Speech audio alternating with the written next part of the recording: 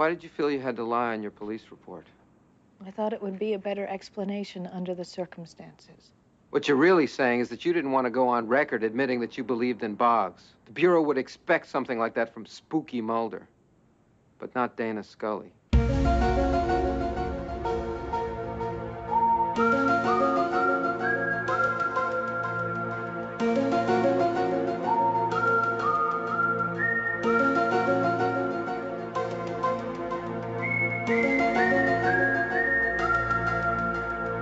Hello, and welcome to Discovering the X-Files, the podcast in which a newbie, that's me, takes a deep dive into the entirety of Chris Carter's creepy universe, as longtime fans escort me on the journey, a journey filled with paranoid conspiracies and monsters of the week. I'm Eric's Antoine, and today I'm once again sitting down with the Director Club's Jim Laskowski.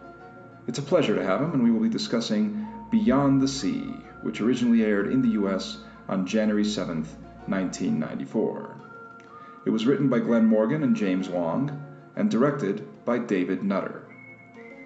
In this episode, Scully's father dies. Shortly afterwards, she and Mulder are put on the case to find a serial killer and rescue a kidnapping victim, which has them come into contact with death row prisoner Luther Lee Boggs, at which point Scully's skepticism is put to the test when he exhibits psychic powers and the ability to apparently commune with the dead. Brad Dourif is this week's guest star, and Don Davis makes his first appearance as Captain William Scully in this very dramatic Monster of the Week episode. After the break, Jim and I are going to get into it. Stick around.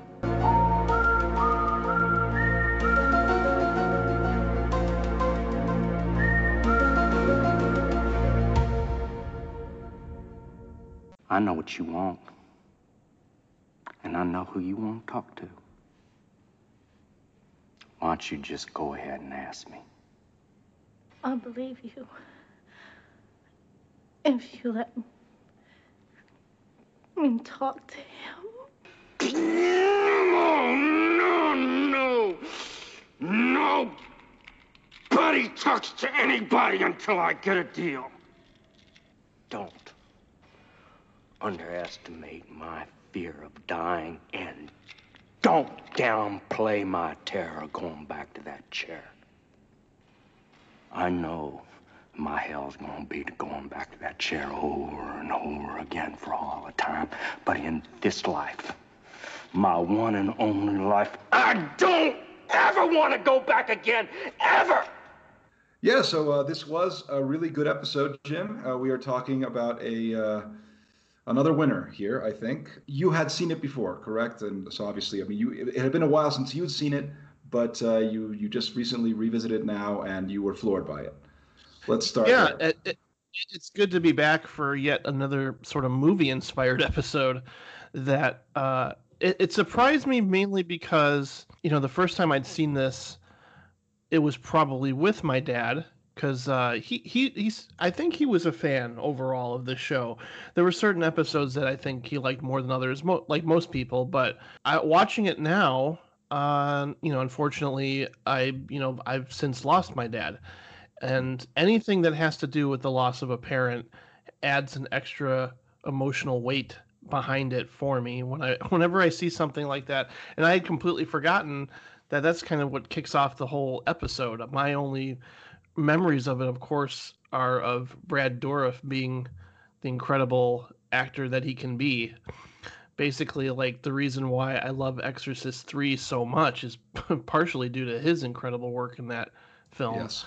So anytime he's basically incarcerated, he does some of his best work in general. So, but again, like, when we start off this episode, I was like, oh man, I completely forgot this is it basically starts with Scully losing her father, and that's pretty heavy. It's pretty heavy, and I think that they wanted to give Scully more, and it's clear because, man, Mulder sits out kind of half this episode. They wanted to give her more depth and more of an arc, and so people could sympathize with her more, because a lot of people kind of wrote her off at the beginning as being just I don't want to use the word bitchy, but you know, certainly just not as she's not the believer.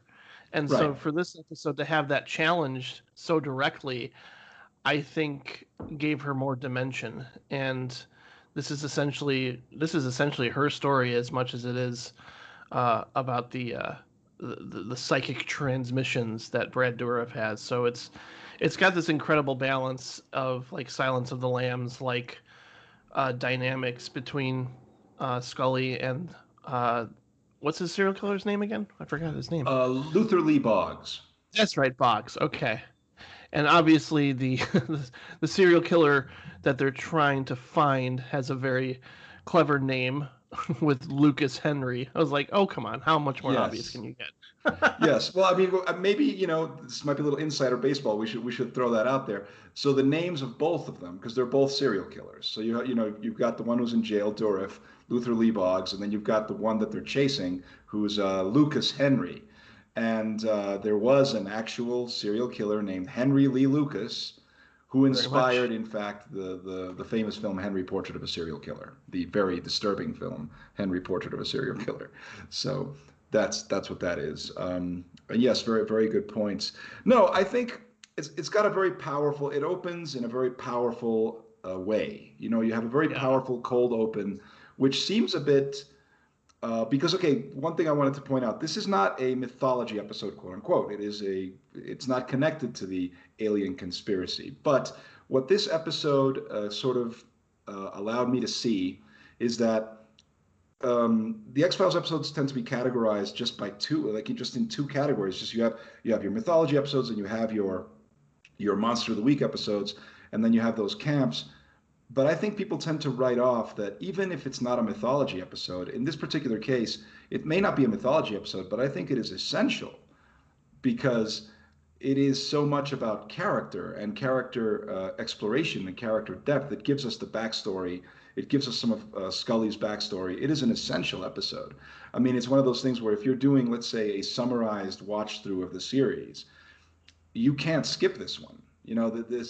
First of all, because it's excellent, but beyond it being an excellent episode, it's an important episode in terms of the growth of the characters. And so this opens with, Scully losing her dad in a very poignant, sad moment.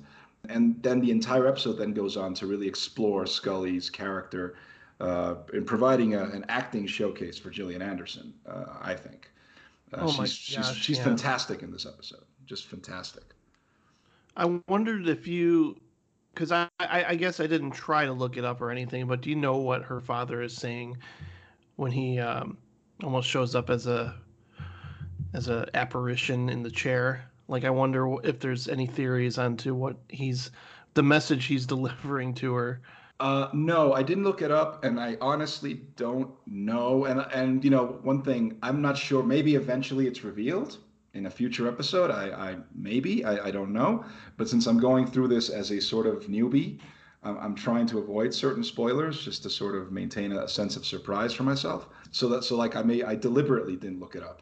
But at the same time, just from the sense of the episode, I don't know if it matters. I think it's a little bit like Lost in Translation, where you have all these theories about what does Bill Murray whisper to Scarlett Johansson's ear at the end, and I think when people obsess on that, they're sort of missing the point. Like what the specifics of what he says aren't really what matters. And I think that's kind of the case here. You have Scully sort of her doubt has always been, was her dad proud of her because she had chosen a career path that was not what her parents wanted for her, and so she's always carried that sort of burden of, she went into the FBI and maybe her dad didn't approve of that. And so she just wants to know if her dad was proud of her and that whole thing. And I think that by the end of it, where she, in fact, chooses not to hear her dad's message, she chooses not to do that because she says, he asks her, what do you think he said? And or how do you know what he said or whatever it is, right? And she goes like, well, he's my father. And so I think what it is that it's more about her looking for closure about it, her looking for a sense of peace.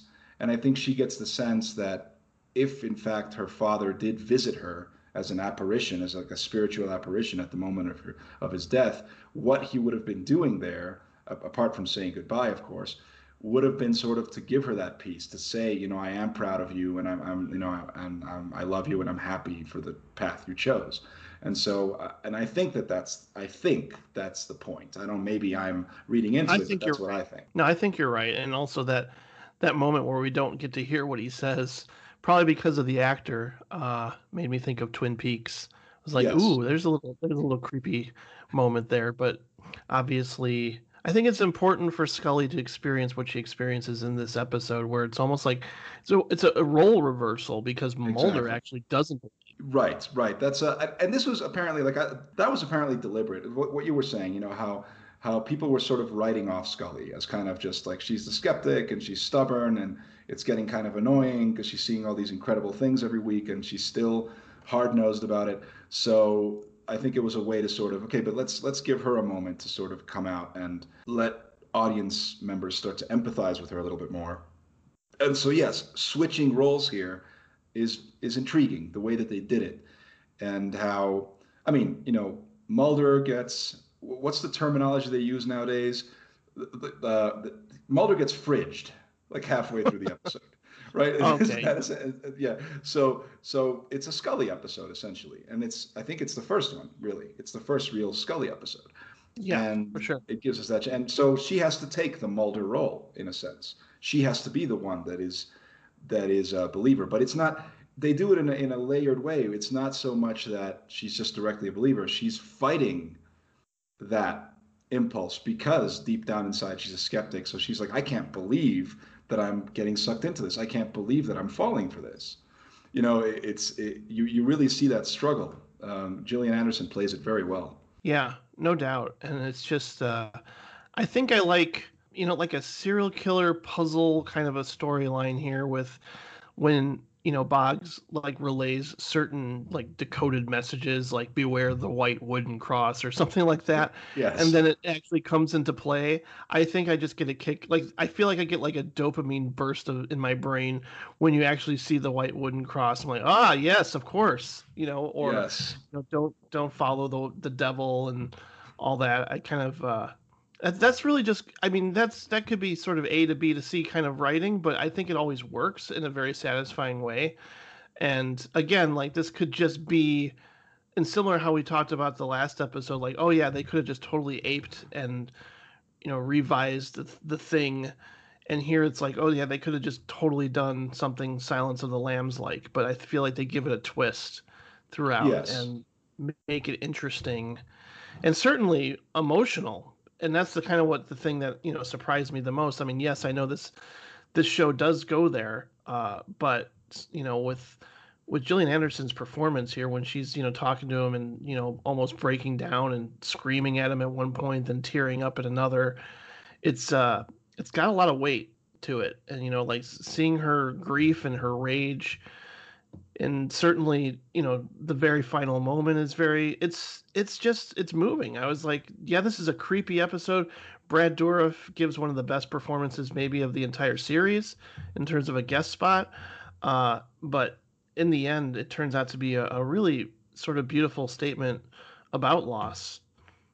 And that's what resonates for me, at least, especially now. I mean, probably when I first saw it, all I could think about was how creepy it is. And it's definitely that.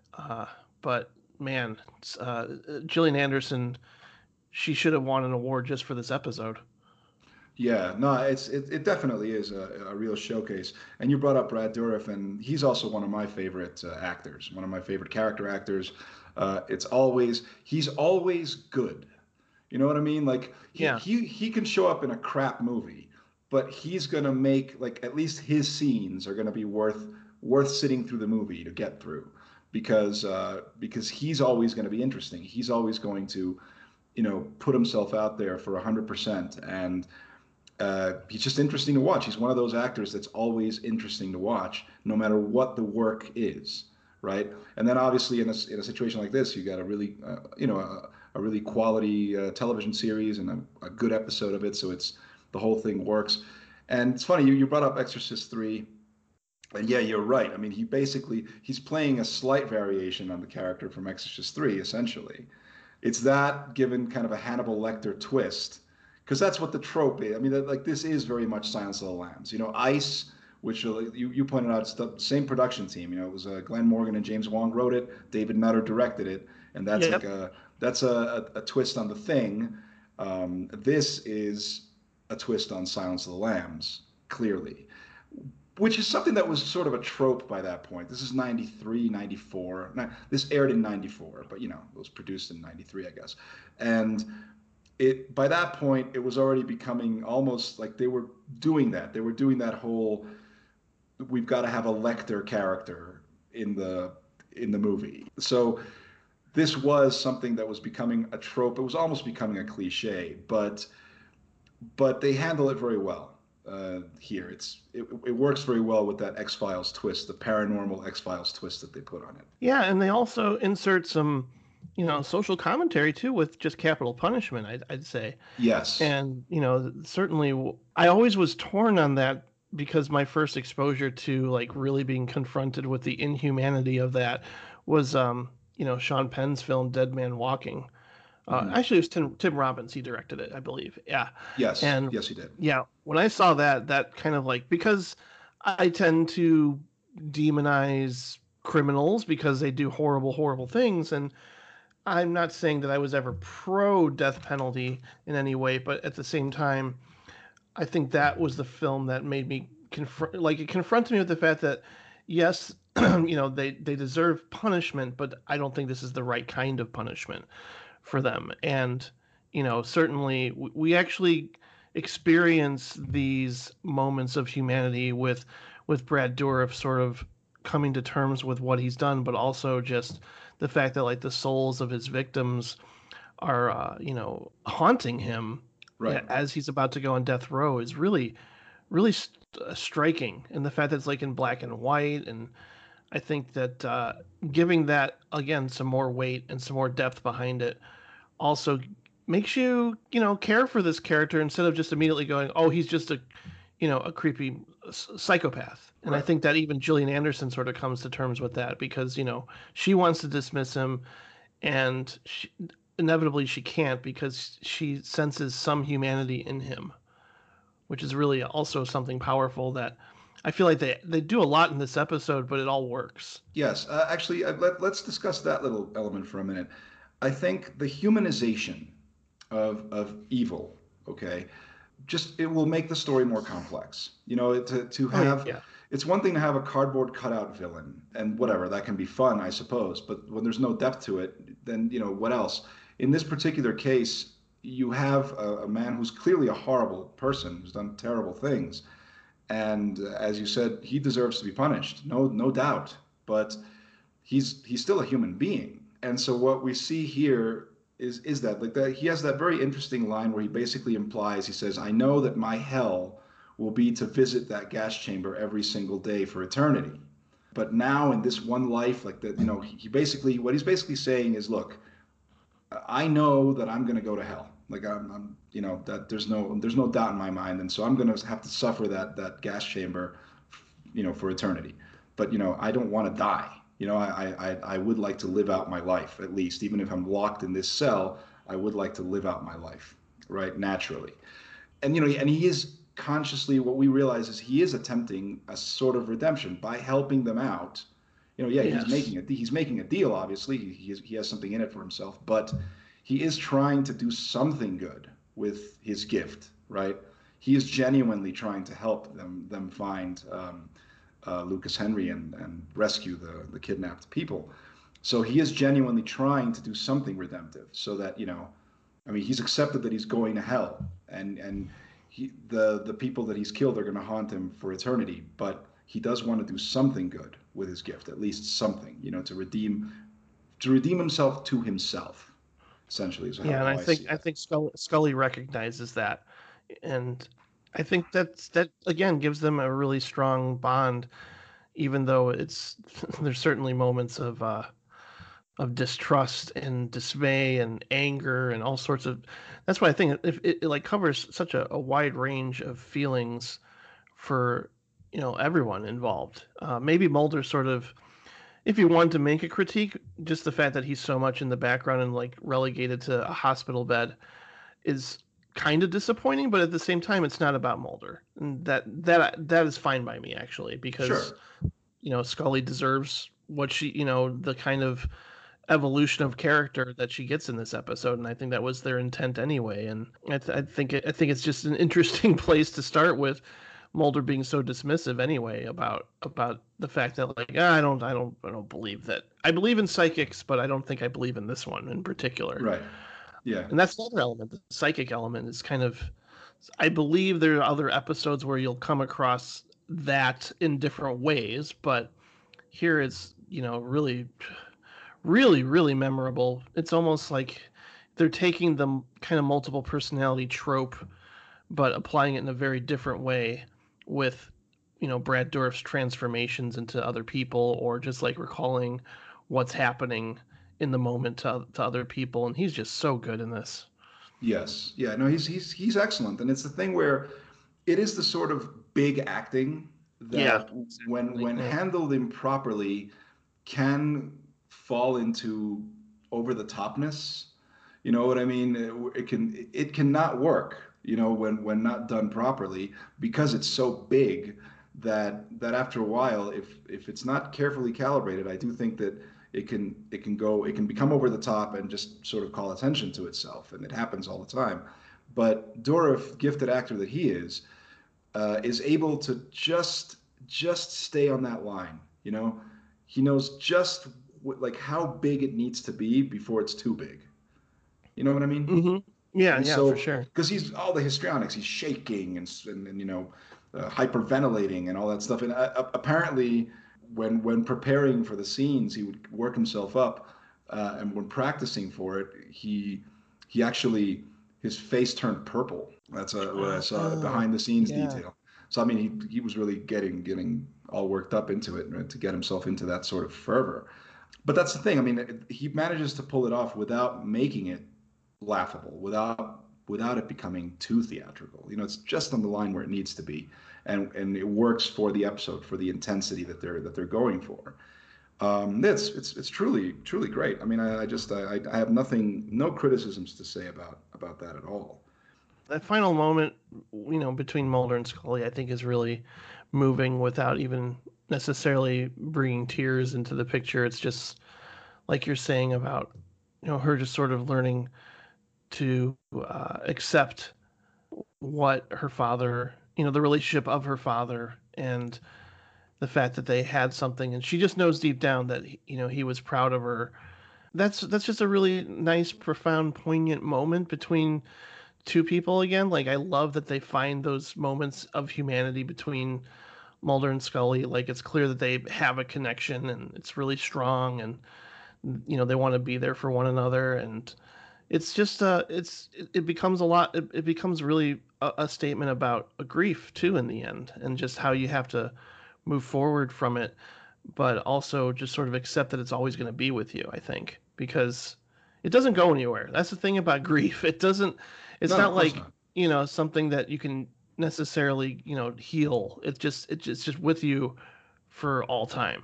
And I think that Yes. certainly the image of those ghosts, even as he's walking down death row, it's like, yeah, that's true. It's like I don't know if they're literal manifestations or not, but in his mind, yeah, they're always going to be with him. And who knows where he's going to go, probably to hell, especially since he was a horrible person. But at the same time, he sort of comes to terms, I think, with the fact that he's moving on to the next phase of whatever existence he's going to be in.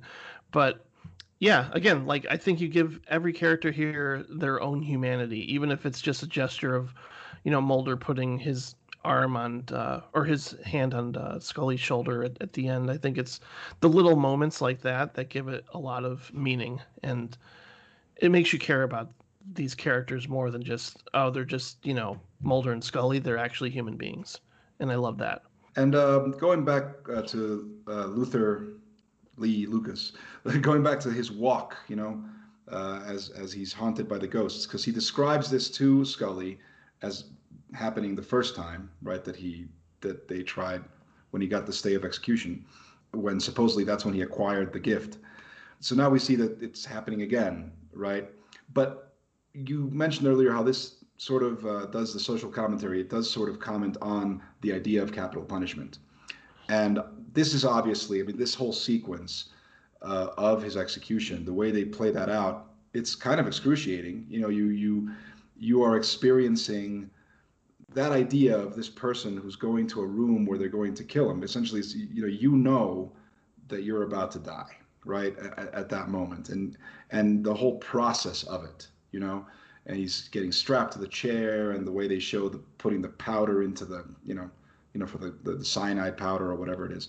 That whole scene is done in a way really to comment on the horror of capital punishment. And here's the thing, like in the episode itself, we see that as a concept, Mulder and Scully they don't care. They feel he's getting what he deserves, right?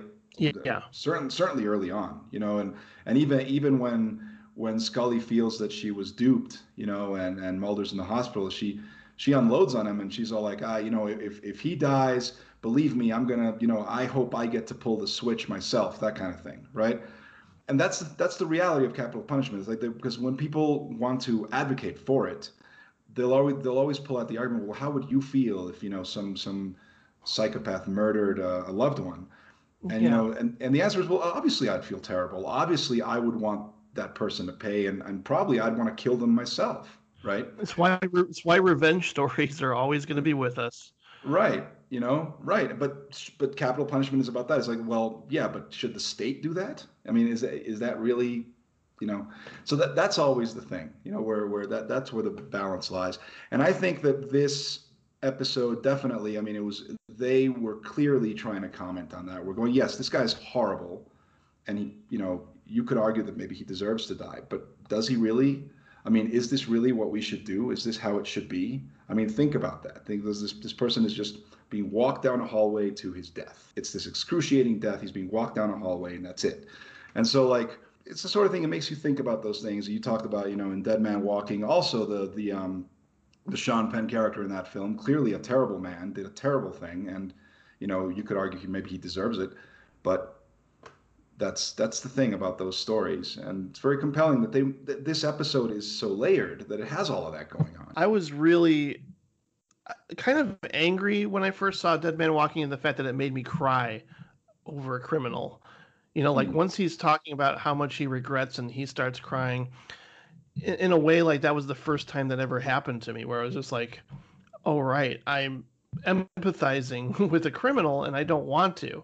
It's like one of those things where you want to separate yourself because, I would never be that way. And clearly that person is evil. Same thing with that Todd Solondz movie, Happiness, and Dylan Baker's character, yes, where he plays a pedophile. And I was really mad at that movie too, where I was just like, I don't want to feel this way. That's, yes. I've always put them far, far away from me in every capacity when I know that they can do those horrible things. And so, even here, it's like, Brad Dourif is essentially a horrible person for what he's done. But at the same time, they give him some grace, some humanity, and certainly, like you mentioned earlier, redemption for, actually coming through and doing what he did to ensure that this Lucas Henry character is caught. And it's just a really great, compelling narrative that you get really caught up in. And even if it does a lot, I feel like every single thing that they attempt here from the very beginning feels fully realized. I know that they had some arguments in the writer's room when putting this episode together, but I think that if you were to single out in terms of great writing, as much as I love the Ice episode we covered before, this one's probably even stronger in terms of the script. So yeah, I would agree with you because it's more layered. I mean, in the case of Ice, it's very derivative of the thing, but here it's a lot more. There's a lot more going on in this episode. I mean, maybe overall, if someone were to ask me which episode I prefer, Maybe I'd say Ice, like Ice might be the more entertaining one, but this Yeah. one is certainly much more complex, much more layered. A lot is going on here, and it's all really just really well handled. Yeah, and it deals with the universal theme, of loss and grief. I mean, obviously we don't all interact with serial killers, but at the same time, I think, like I said, it does a lot even with just that. Like I said, it could have been a really sort of tropey ripoff of something like Silence of the Lambs, but they add an extra layer to it. It's almost like I wonder if they did initially think, what if we combined, the Brad Dourif's character from Exorcist 3 into Silence of the Lambs? Because that's kind of what it is, and I'm happy with that. Even if the episode was just that in more of a fun way, as opposed to just being really deep and emotional, I would have liked that too. It's like you kind of get that to some degree with Brad Dourif, but like as the episode goes on, it does get deeper, and again we get so much more uh, from Scully and what she's going through internally and what she's struggling with. And I think that really adds a lot. And as you see as the seasons go on too, there's just so much complexity between the relationship of Mulder and Scully that makes this really exciting. Like you can certainly just get into each individual episodes, just the plots in themselves, because a lot of them are really clever and really dark and really interesting. But what keeps you coming back is their relationship and these two people, because you have to look forward to spending time with them because they carry the whole Clearly. series. And so to deepen that relationship is very important. I think, I mean, because they do highlight this, they make a point of it early on in the episode, when she goes into the office. He calls her Dana, and I think, I mean, maybe I missed it, but I think it's the first time that he's done that. I think you're right, and I don't know if he's doing that just because he found out, that she lost her father, and he's I don't know if there's a reason necessarily that he did that, or if it was just kind of like a Freudian slip or something. But Yeah, I yeah. think it's just, again, their relationship is definitely evolving. Yes. No, and I think at that point, I think what it is that he's coming at that moment. He's not coming to her as her partner, her coworker. He's coming to her as a friend, and Yeah, so that's why it's like I'm not referring to you by your quote unquote terminology. I'm not. We're not Mulder and Scully right now. We're Dana, and Fox, and I'm just coming to you as a friend, showing compassion for what you just went through. So, so that's why I think he calls her Dana because he's like I'm appealing to you directly as a friend, and so that yeah, I think it's a very nice moment. It's nicely handled, and so yeah, this is a great episode full of great moments. Is there anything that we don't like about it? Was there anything that you thought was maybe didn't work? I'm trying to think. I Nothing really stood out to me. I mean, I don't necessarily need like the Lucas Henry character to be more memorable, because again, it's not about him. He's more in the background. It's not like, oh yeah, we should have seen more of him being creepy and weird and stuff, because I don't know if that was necessary. I think it's just, again, we're sort of following just some random serial killer who, well, I guess we do learn about something that happened to him with some sort of car accident, or he lost his wife or something, and he was like trying to reenact. I think that's where I got a little confused, where Yeah, it like was what something. his plan was. Yeah, and well, I mean, I think if I remember correctly, it's his mother and his high school sweetheart, which I don't understand. Was he driving? Like, I don't really know, but there was an accident in which both his mother and his high school sweetheart were killed. I believe his high school sweetheart was decapitated. They make a point of that, of pointing that out. And yeah, so I guess that's he's traumatized, and that's what these crimes. It seems like he kidnaps high school sweethearts. That's what he does. He Ah, goes he okay. he goes like that. That's an interesting the scene where we see the kidnapping with the two the couple, the young couple. It's a nice little creepy scene. It Yeah, works very well. reminds me of Zodiac. Yes, very exactly, and I'm pretty sure. I mean, that they were trying to evoke that to some degree. Clearly, they were trying to evoke uh, the the Zodiac killer killings or the Son of Sam kill. They were trying to evoke that thing by Yeah, staging that. And the only thing about that one little bit though is that the actor playing Jim, this kind of betrays the where this show was shot in Vancouver and obviously uh, cast locally because he does, he says sorry. So, that kind of, that sort of jumped out at me a little bit. I always I just love pointing that out. Like in watching the first, whenever I rewatch Family Ties, I always wait, going back and watching the early seasons. It's always waiting for Michael J. Fox's Canadian accent to slowly go away. But in those first few seasons, Alex P. Keaton says sorry a lot. So that's a very, that's just a dumb detail. So I mean, I guess overall, we really don't have any complaints. This really, I guess, is an excellent episode. Yeah. No, again, you get that writing team.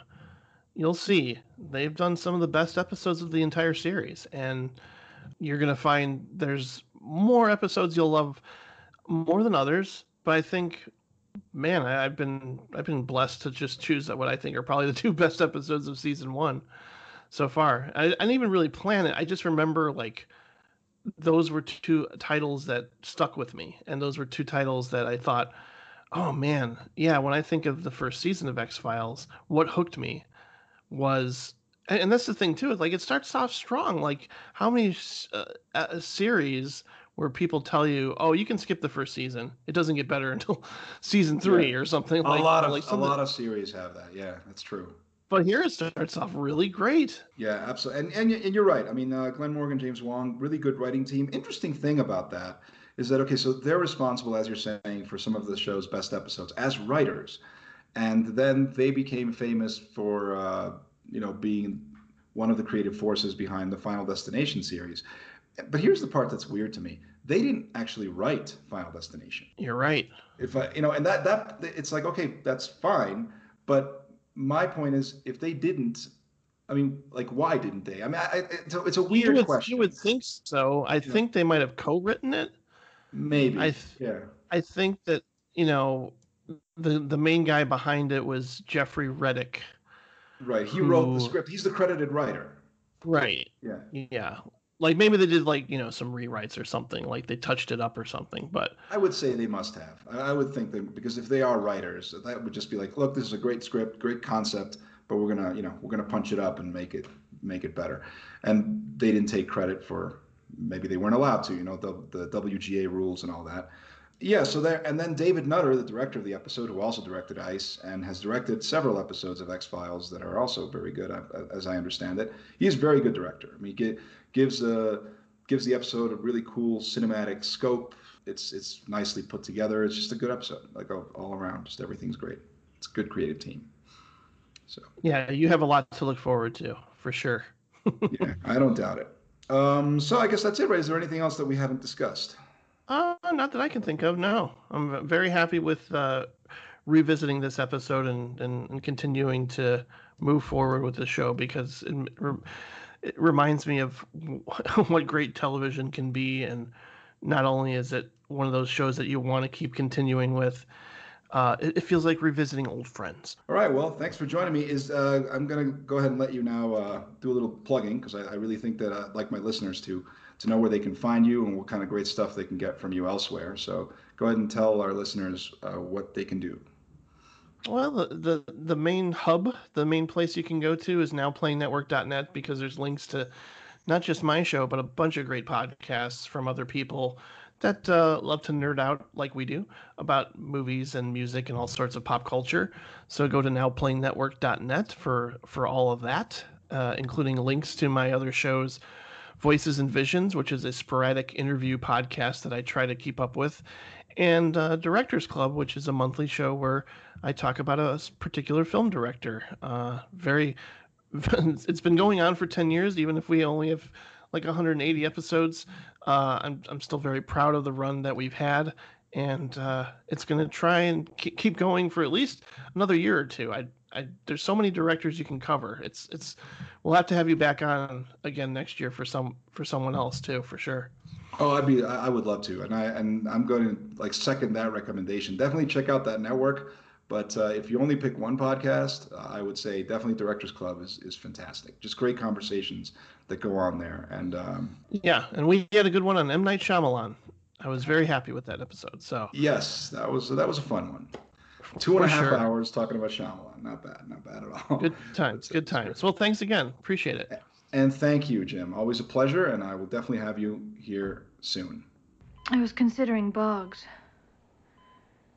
If he knew that I was your partner, he could have found out everything he knew about me, about my father.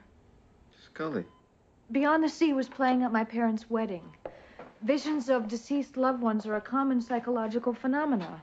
If he knew that my father had... Dana, after all you've seen, after all the evidence, why can't you believe?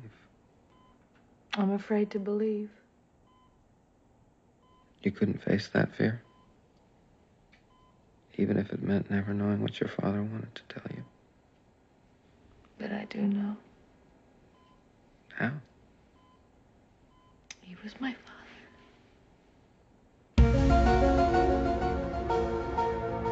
And there you have it. I hope you enjoyed our discussion. And if you did, please subscribe to the podcast, give us a like, take a minute to write a positive review, and go ahead and spread the word on social media.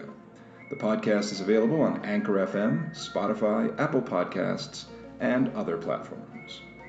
Look for the Eric's Antoine Network on Facebook or on YouTube. You can also follow me on Twitter at Eric's Antoine Net and check out my film reviews on Letterboxd. I would also recommend you follow Jim on Letterboxd at NowPlayingJim, but also please heed his advice and check out nowplaying.net and enjoy a whole bunch of good podcasts, not the least of which is Jim's own Directors Club, which I'm a big fan of. It's been running for about a decade now and always features comprehensive discussions of a particular filmmaker. They cover the gamut from John Frankenheimer to John Ford to Jonathan Demme, from Martin Scorsese to Don Coscarelli. It's good stuff, and I'll be providing helpful links for all this in the episode description. I'm Eric's Antoine. I'll be back in a few days when Daniel and I will be discussing Genderbender, which, let's be honest, probably would be seen as a lot more quote-unquote controversial and quote-unquote problematic today than it was 30 years ago, and all because of its provocative title. In any case, I hope you'll join us, and until then, let's all remember that the truth is out there. See you next time.